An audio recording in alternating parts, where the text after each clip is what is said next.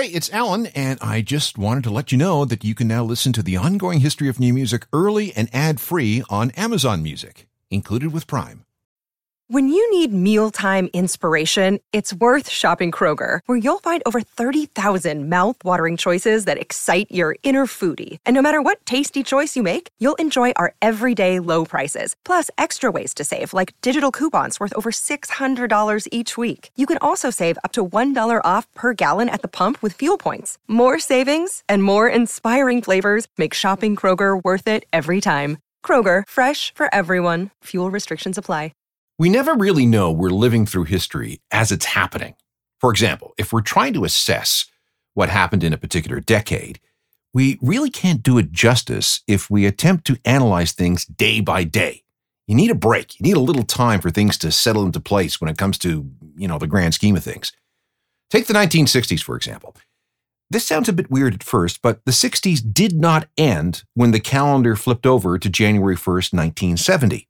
Decades have momentum, sometimes a hangover, that carries things forward for a year or two or even three afterwards. For example, the 1950s carried on until probably 1963.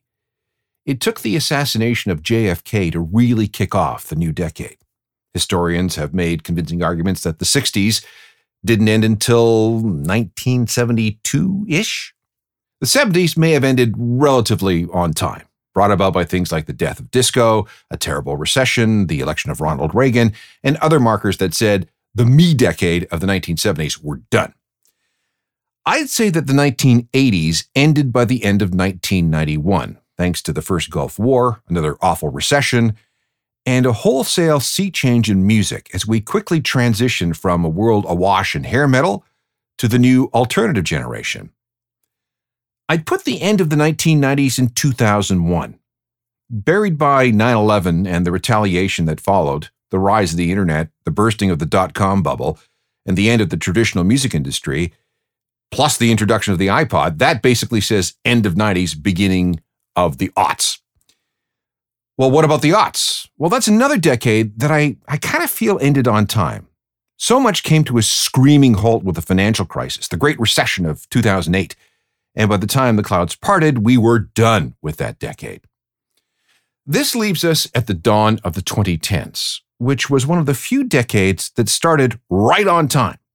And for the next 10 years, we saw everything from prosperous economic growth to the rise of authoritarianism. And technology? Wow, the 2010s saw more people get into tech and gadgets than at any time in history. Smartphones, the explosion of social media, cord cutting. Which brings me to music. When we look back on that decade, the 2010s, what happened? What did we learn? And how were trends and styles and consumption different than earlier decades? This is a big project. Let's find out. This is the history of the 2010s, part 1. This is the Ongoing History of New Music podcast with Alan Cross. Hi there, I'm Alan Cross, and this is the first episode in a series of programs that will go along with all the other series that deal with the history of alt-rock in specific decades. If you go back into our podcast library, you'll find deep dives into the 90s, the aughts, and several other long-form projects that went all the way back to the birth of rock and roll in the 1950s. This series will bring us up to date as far as decades are concerned. And for the next 5 programs, we're going to try to summarize everything that happened with rock between the beginning of 2010 and we'll call it the end of 2019. As the decade began, this song was the #1 alt-rock track in the world. It had been this way since mid-October of 2009. From The Resistance, this is Muse and Uprising.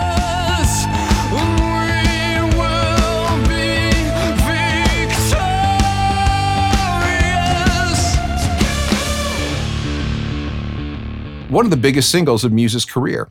But as the decade of the 2010s began, there were more loud proclamations that rock was dead. Now, this wasn't anything new. Rock had been declared dead in 1957, when Elvis went into the army. In 1970, when the Beatles broke up. 1977, the rise of disco and, paradoxically, the birth of punk. The early 80s, dawn of synthesizer bands. Guitars were done. 1989, claims that rock had run its course. And in 1997, boy bands and girl singers, and more boy bands and girl singers, plus the rising popularity of hip-hop. In each case, the naysayers were proven wrong, because no sooner was rock considered dead than something happened somewhere that spawned a rebirth, and rock roared back bigger and louder than ever. Needless to say, rock did not die in the 2010s, but it didn't exactly roar back either. So what was going on? Maybe this is a good time to revisit the theory of the 12-year rock and pop cycle. Since the 1950s, we've been able to track the rise and fall in the popularity of rock versus pop, as rock is on the ascendant with the general public, a climb that lasts around 6 years. The popularity of mainstream pop music is on the descendant, a decline that also lasts around 6 years. Thanks to various demographic and cultural forces, once rock reaches a peak, new ideas begin to become exhausted, and the generation that pushed rock to the top ages out of their prime music years, and the scene's overall popularity begins to decline for the next 6 or so years. Meanwhile, pop, which had bottomed out as rock had peaked, becomes more popular, thanks to the same cultural and demographic forces. And just to give you an idea of what I'm talking about, let's look at the 1990s. At the very beginning of the decade, pop music ruled. Michael Jackson, Janet Jackson, Madonna, Milli Vanilli, New Kids on the Block. Rock was dominated by hair metal bands, which was really starting to get old and played out. It was also dominated by older acts that were defining a new term, classic rock, Rolling Stones, Pink Floyd, Elton John, and so on. Rock is dead, they say. But then a number of events conspired to sour the public's mood on happy-go-lucky pop and the excess of hair metal. 1990 saw a terrible recession. There was the first Gulf War, and a new generation of music fans, Generation X, was coming of age. Like every other generational wave before them, Gen Xers wanted their own music, something that reflected their feelings, their wants, their desires, attitudes, and fears, and anger. Rumbles began in 1990, but it was in 1991 that things really pivoted. In about 9 months, the old guard and the pop cohort were cleared out by the rise of grunge and alternative music culture. This music enjoyed dominance until about mid-1996, and then things went into decline. Gen X grew up and moved on. The artists that defined the early 90s either disappeared or lost their momentum. The economy improved, so the dour sounds of grunge no longer resonated as much. And the next generation, Gen Y, grew into their musical coming-of-age years. And they wanted to dance to happy pop songs. It began with the Spice Girls. But within a few years, the biggest popular music stars in the world were a bunch of boy bands and singers like Britney Spears. So, like I said, rock was dead. But then the cycle repeated. Pop was absolutely huge until about 2001, before world events conspired to turn things around. After 9/11 and the American invasion of Iraq and Afghanistan, happy music no longer seemed appropriate. Rock's popularity began to rise again, driven by an indie rock revival. Think the Strokes and the Yeah Yeah Yeahs and the White Stripes and the Killers, and a return of some bigger older acts, U2, Nine Inch Nails, Green Day, Weezer. Rock rode a wave for the next 5 or 6 years, and then came the financial crisis of 2008 and everything reversed again. But this time, things were different. Instead of just rock and pop battling out, a third genre was starting to drive culture, and that was hip-hop. It had been growing in popularity since the early 1990s, and by 2010, the genre had become the main cultural driver when it came to music, at least in the US. Rock was still bigger in some territories, but it wasn't as big as before. Hip-hop was a powerful, unstoppable force and would only get bigger and stronger throughout the decade. And there was a fourth genre competing for attention, EDM and its superstar DJs and massive public events. For many, electronic dance music was the new rock and roll. The big heroes weren't dudes with guitars, they were people with laptops. Swedish House Mafia, David Guetta, Deadmau5, Avicii, Calvin Harris, Skrillex. Tens of thousands of people attended their gigs in countries all over the world.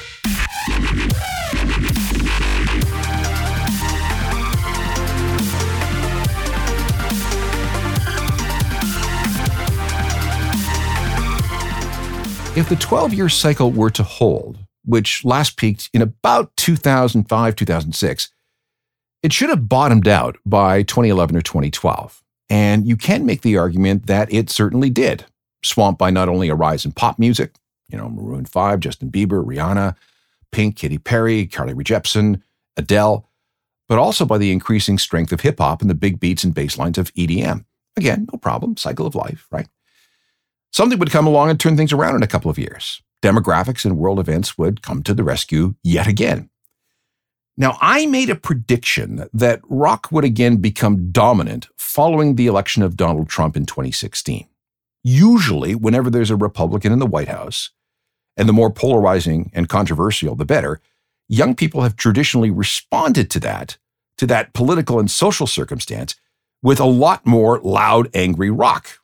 We saw it with Richard Nixon in 1968. We saw it with Ronald Reagan in 1981. We saw it with George H.W. Bush in 1991. And we saw it with George W. Bush in 2001. Donald Trump was arguably more polarizing than all of his predecessors. So, youth, we're going to fight back with rock. Weirdly, though, it never happened, at least not to the extent rock music had responded in the past. The explosion in rock post-Trump never really came. There were, however, some isolated examples, like Greta Van Fleet. This is from 2017.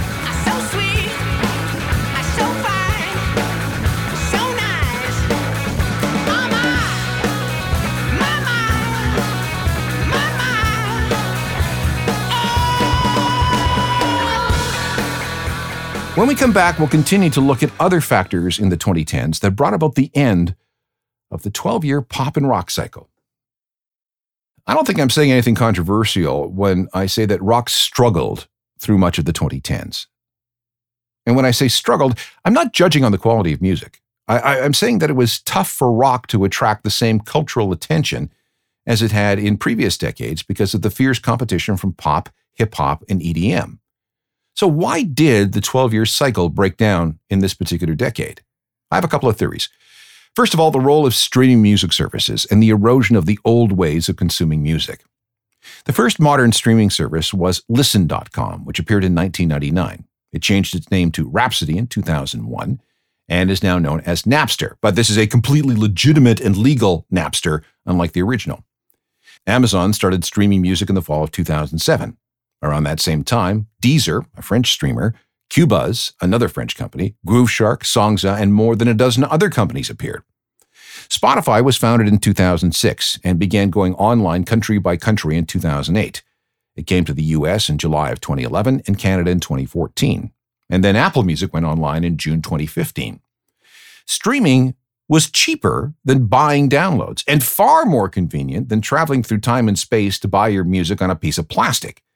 And by the time we get to the middle of the decade, it was obvious where the future of music consumption lay. However, not every type of music fan jumped into streaming. For most of the decade, country fans stayed away, preferring to buy CDs. Rock fans, as well, were slow to adopt streaming in a big way, sticking with CDs and vinyl. Why? Not entirely sure. But pop and hip-hop fans were all over this new technology. So here's my theory. When streaming took off, we were firmly in an era when pop and hip-hop ruled, pushed forward by late millennial music fans plus members of Gen Z. They quickly gravitated from CDs to streaming and became the technology's biggest users. This further increased the attention on pop and hip-hop artists. Record companies took notice too. Streaming, not physical sales, was where all the action was and was where all the money was. What was hot? Pop and hip-hop. So labels poured more money into those genres. If there was any marketing and promotional dollars left, well, then it could go to rock or country. This created a circle of success for pop and hip-hop. The more people streamed this music, the more labels invested in those genres, leading to more people streaming more pop and hip-hop. And the algorithms took notice and began to recommend listeners more of what they seemed to like, which was more pop and hip-hop. Meanwhile, rock and country got far less marketing and promotional attention than they used to, contributing to their struggle. And because rock songs didn't get streamed much, they were tamped down by the algorithms. As a result, the pop share of what was a 12-year cycle was extended beyond the usual 5 or 6 years, breaking the cycle's decades-long rhythm. In fact, streaming turned this into a pop and hip-hop world. Rock wasn't dead, but because the first generation of streamers, who were mostly pop and hip-hop fans, were focused elsewhere for longer than previous generations, rock never really got a chance to regain traction like it had in the past. Now, this isn't to say that some rock bands didn't have success with streaming. Of course they did. There was the Lumineers, Lorde, Imagine Dragons, Coldplay, Mumford & Sons. They all had songs that streamed hundreds of millions, and in some cases, billions of times through the decade. But these artists and songs all had one thing in mind. Their sounds leaned more towards the pop end of rock, like 21 Pilots.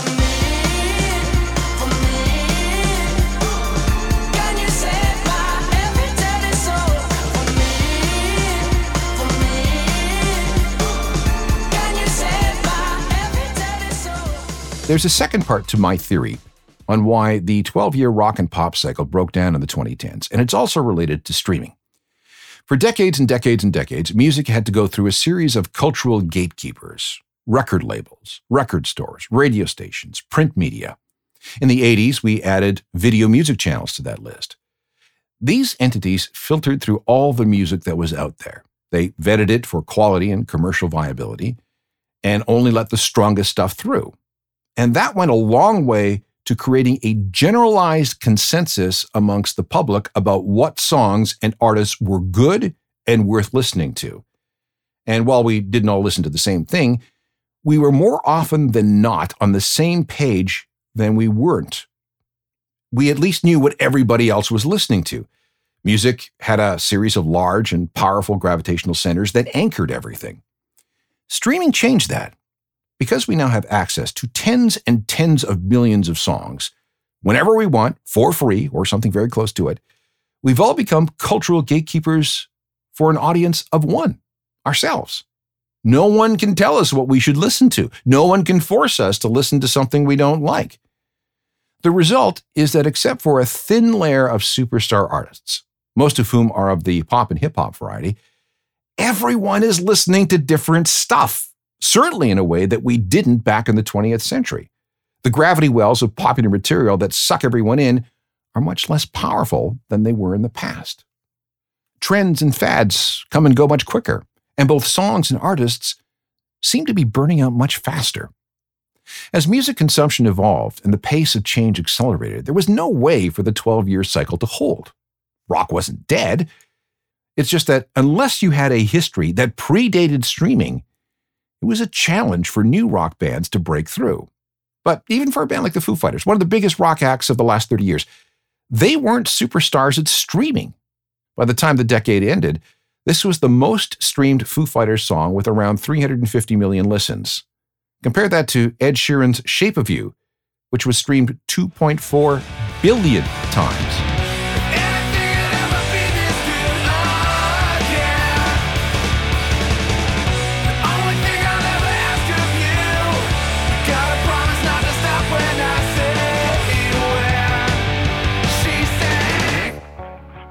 Here's part 3 of my theory that explains the breakdown of the 12-year pop and rock cycle in the 2010s.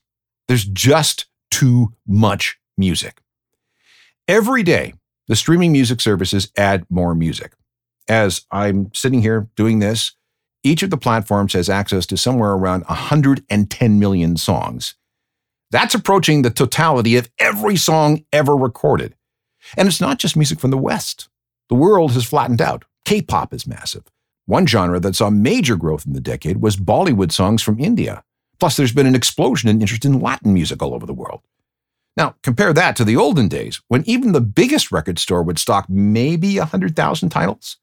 And unlike back then, access to all of today's music is instant and essentially free. As more music became available online, we began to cycle through more songs more quickly. If we don't immediately recognize or like something, there's the skip button. In 2016, it was revealed that 24% of Spotify listeners will skip a song in the first 5 seconds if they don't recognize it or decide they don't like it. Another 29% will skip it within 10 seconds, and 34% will be gone by the time the song is 30 seconds old. The skip button and the bottomless library of available music has shortened our attention spans. It might have even increased our anxiety. Yeah, this song is good, but what if there's something better out there? What am I missing? Better start burning through music so I can find that elusive song. And of course, we never do. For many people, streaming is just organized noise. It's pleasant noise, but it still often just goes in one ear and out the other. With no CD or vinyl cover for reference, people know less about songs. They know less about albums and artists and producers and recording studios and music scenes and the stories that go along with them.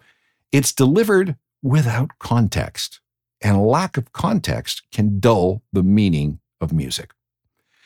Add to that the fact that virtually anything we want to listen to comes with zero cost. The emotional attachment we have to specific performers may be less than what we experienced in the past. And we certainly don't feel the same financial investment as someone who used to spend hundreds of dollars a year on records and CDs. All this contributes to a comparative lack of consensus about what's worth listening to. And I think that's contributed greatly to rock's inability to rebound from its lows of the last 12-year cycle. Again, there were exceptions. Royal Blood, very much a guitar-based band with an edge. Mike Kerr and Ben Thatcher found their footing in late 2012, and they managed to figure things out. Nothing here to see, just a kid like me, trying to cut some teeth, trying to figure it out. Nothing better to do when I'm stuck on you. I'm here trying to figure it out. A few more theories about why rock struggled in the 2010s coming up. This is part one of a multi-show review of what happened with rock music in the 2010s. Enough time has passed since the end of the decade for us to make some sense of the state of music over those 10 years. We've established that the 12-year rock and pop cycle was broken up by technology, mainly the ability to stream all the music we want, and just the music we want, whenever we wanted to. And I've got a few more theories as to why rock did not rebound to its previous highs in popular culture. Again, this is absolutely no reflection on the quality of the music. It's all about how rock no longer drives the cultural agenda like it used to for decades. Another thought. The recorded music industry has done a terrible job of creating new superstar acts since the beginning of the century. Before 2000, there were dozens of rock acts that could easily fill arenas and a not insignificant number that could fill a stadium.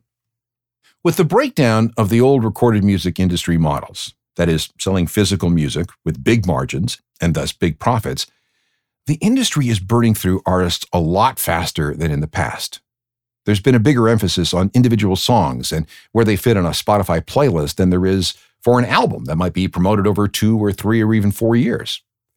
This ties in with my "there's too much music" theory. It became about individual songs. You have a hit? Great. Got another one just as big? Nope. Next. No, excuse me, get out of the way. There are 10 million other songs behind you.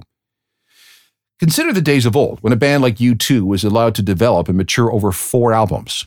R.E.M's label were patient enough to wait 5 albums before a breakthrough. And think how long it took the White Stripes to rise to mainstream success. Fewer and fewer acts benefit from this kind of nurturing. And to be fair, it's not just rock acts. All genres are affected by the accelerated wham, bam, thank you, ma'am speed of music. It's all going by so fast that it's getting harder and harder for new acts and new sounds to take root. Again, there are exceptions. Jack White, one of the few acts to emerge since 2000, who was capable of reliably being able to fill an arena or amphitheater, and to have substantial success distributing a song through streaming and physical media. This is from 2014. And all my elections and the kids have been gotten thrown down to the walls, made pharaoh for nothing.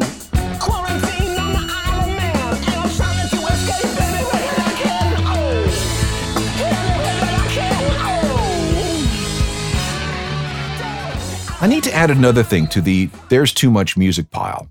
With more than 110 million songs in the streaming music service library, there is no way that anyone can get through everything. In fact, there's a huge number of songs that no one is getting through at all.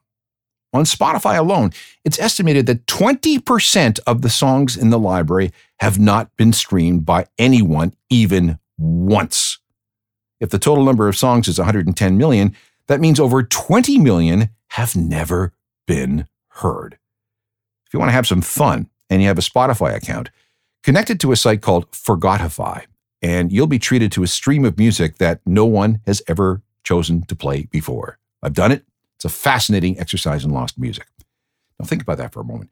There's 22 million songs that no one has ever heard. What are we missing? What has slipped through the cracks? Is the next great leap in rock lost in that pile? We'll never know. Radiohead is one of the few bands who are able to call their own shots in the online world. In 2011, they made their King of Limbs album available exclusively on their website. And even when they released physical copies 2 months later, it still sold and reached as high as number 3 on the Billboard album charts. I was thinking I would disappear.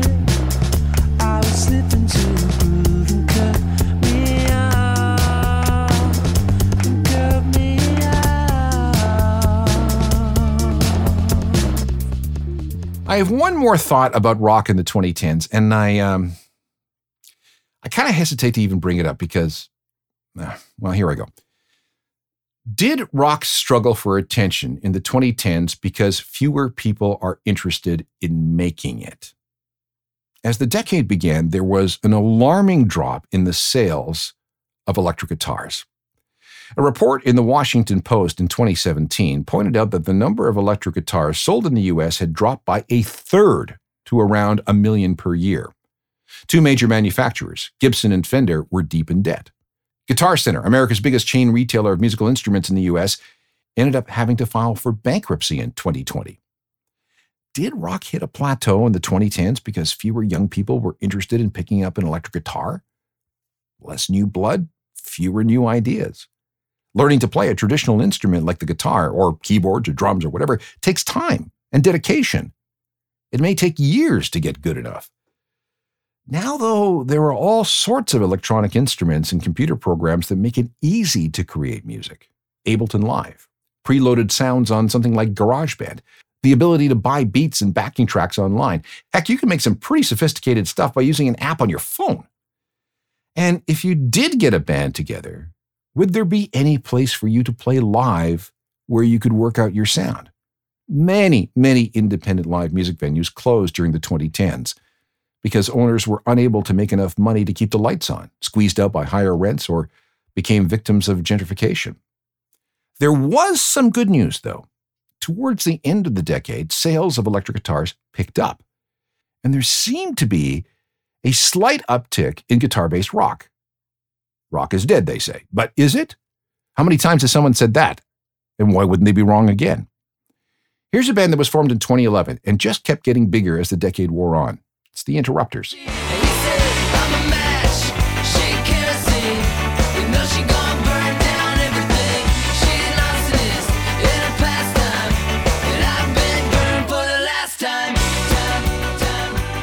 On the next edition of the History of the 2010s, we're going to look at how indie bands drove so much of the sound and feel of the decade.